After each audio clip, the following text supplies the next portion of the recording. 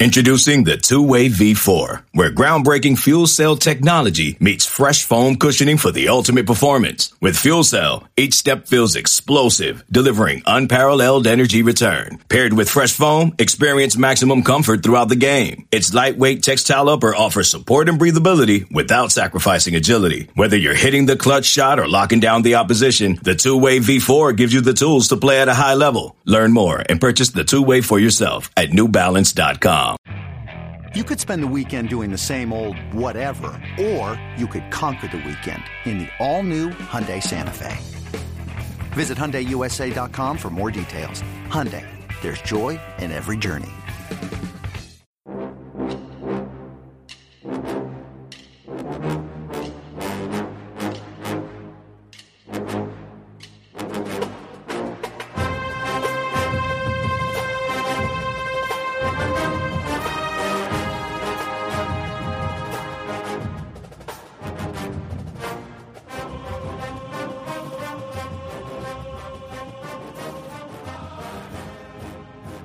Good morning, Bucknutters. Welcome to the Bucknuts Morning Five here on Friday, November 11th, 2022. I am Dave Biddle, very happy joined by Jonah Booker for his usual Friday visit. A lot to get into as usual, especially as usual the day before a game. Let's get to this, though. J-Book, what's your concern level with Ohio State's running backs? Not just tomorrow against Indiana, but just going down the stretch here with Travion Mayan. They've been kind of banged up here and there. They've been kind of rotating games, sitting out and whatnot. What's your concern level here with Ohio State's running backs health situation? I would say my concern level is probably around a 5, Dave. Can we get both of these guys together? I mean, one's in, one's out, one's in, one's out. That's kind of been the story over the last several weeks. And I truly believe because they aren't playing week in and week out, Dave, it does impact their readiness. So I feel like every time they come back, they have to knock off a little bit of rust, and just getting that cohesiveness with the offensive line. I think that's been missing the last couple weeks. But as far as Henderson and Williams, I think they both play better when both guys are on the field, that they can really spill off each other. Mayan played his had his most carries that he's ever had last week. I don't think he's 100% healthy. During the Penn State game, you look at Henderson when he broke off that long run, he didn't look all the way healthy. So hopefully this week, both guys can go ahead and get in there and split the carries, because I think one thing that hurts them, Dave, is I don't know if those guys are built to hold up to 20, 25 carries each right now with the injuries lingering. Let's move on to this. So Ohio State's offensive line, where are you at with this? And if something needs to improve, is it the scheme? Is it something Justin Fry is not doing? Are they not nasty enough? Just what if you needed? Or you can name more than one thing, but obviously, what's something that needs to improve here, J-Book, on the O-line? I mean, you can talk about the nastiness, and I do think there's a little bit to that when it comes to, at the end of the day, getting a hat on a hat and knocking somebody off the football. But I also think the scheme does those guys a disservice. I think the way Ohio State running scheme is, as being a zone blocking scheme, just doesn't suit this offensive line. I feel like they need to be more gap running team. Get those big offensive linemen getting up to the second level and getting a hat on a hat and blowing guys off the football. When they're blocking sideways, they're just not good at it. You look at Paris Johnson, I think he's athletic enough to do this.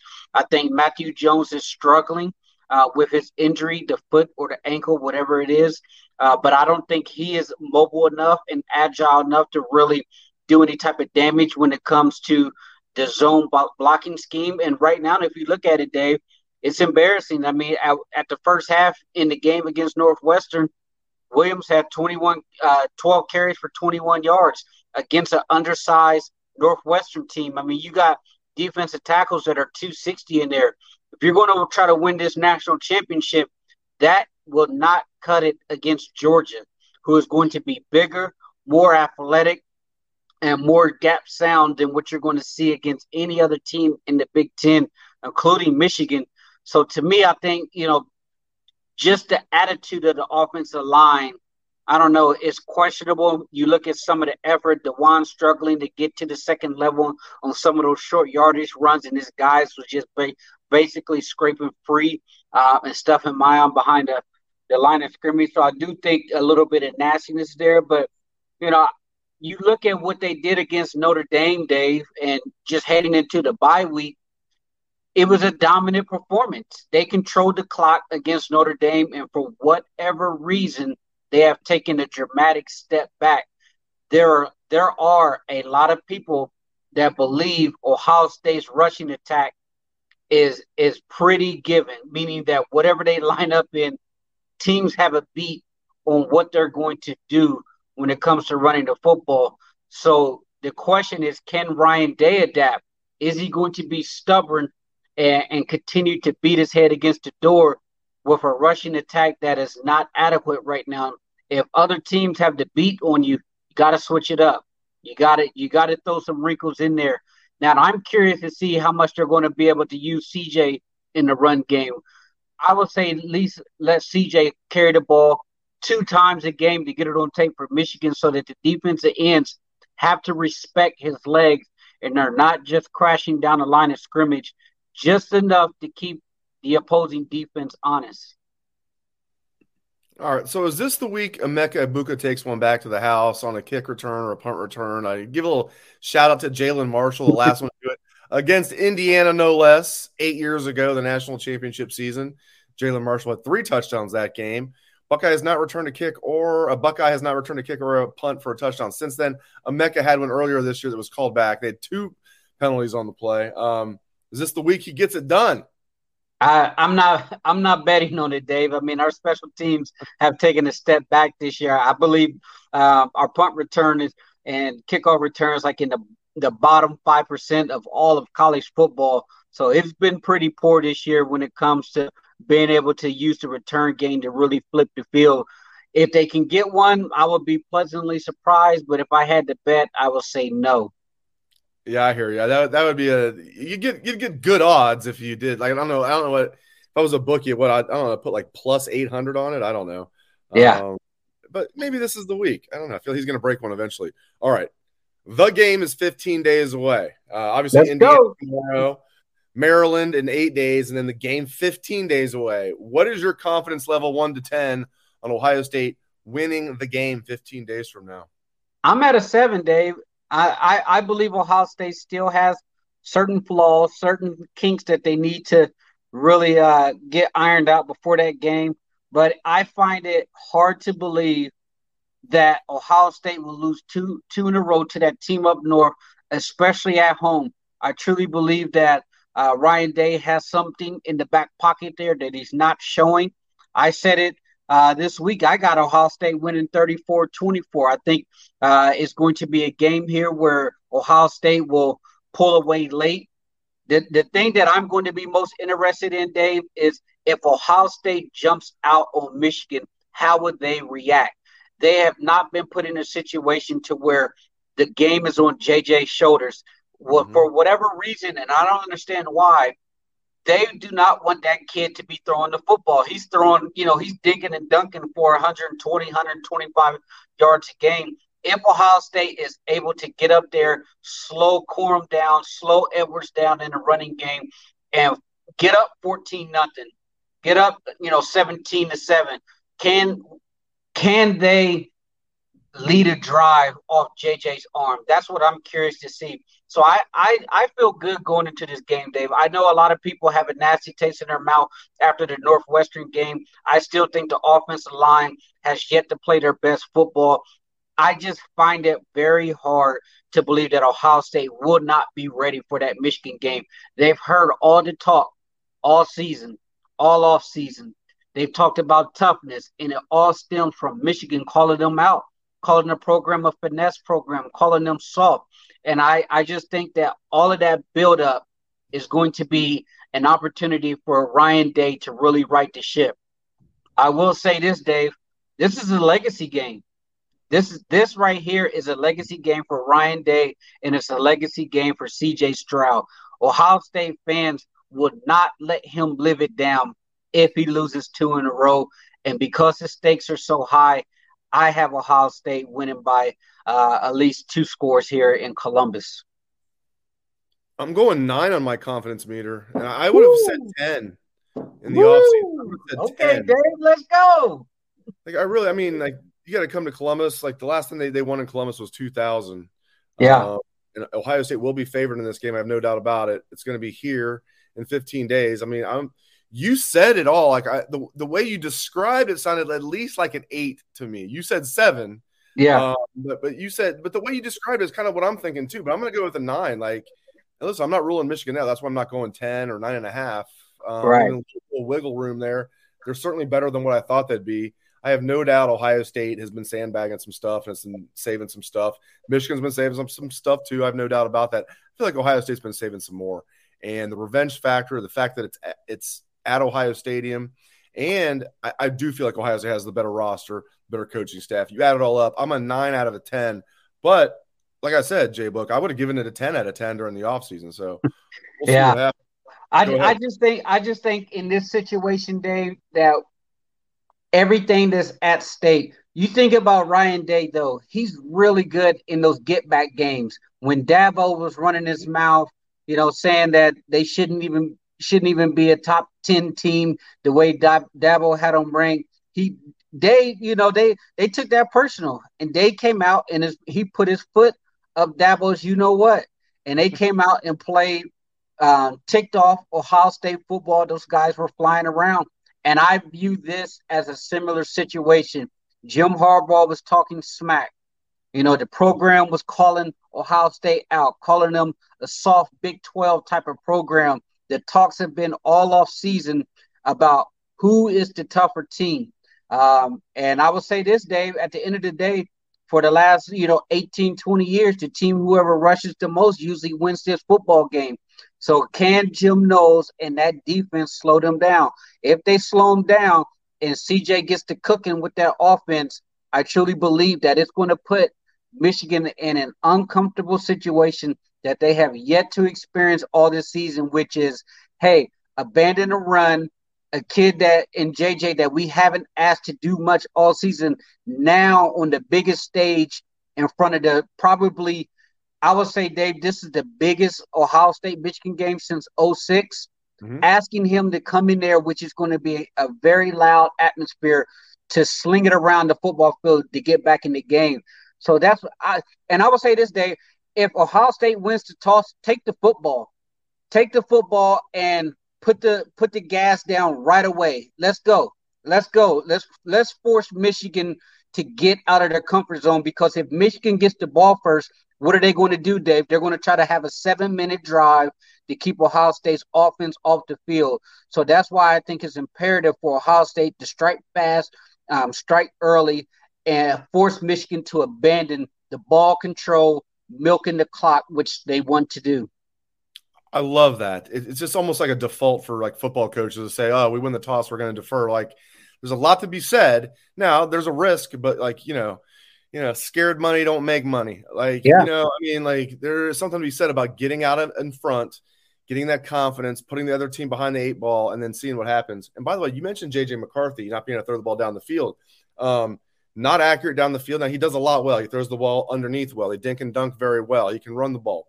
But he's not accurate down the field. And we have to remember also, as you know, J-Book, he's coming off season shoulder surgery on his throwing arm. I mean, That is obviously a huge deal for a quarterback. Like, that's like people don't even really talk about that much. You hear it, like, he had off-season like shoulder surgery on his right arm. So, yeah, I mean, if Ohio State can get up and force JJ to try and throw the ball down the field, I mean, especially at Ohio Stadium, it's going to be crazy in there. It is going to be absolutely crazy. All right, so we talked about that.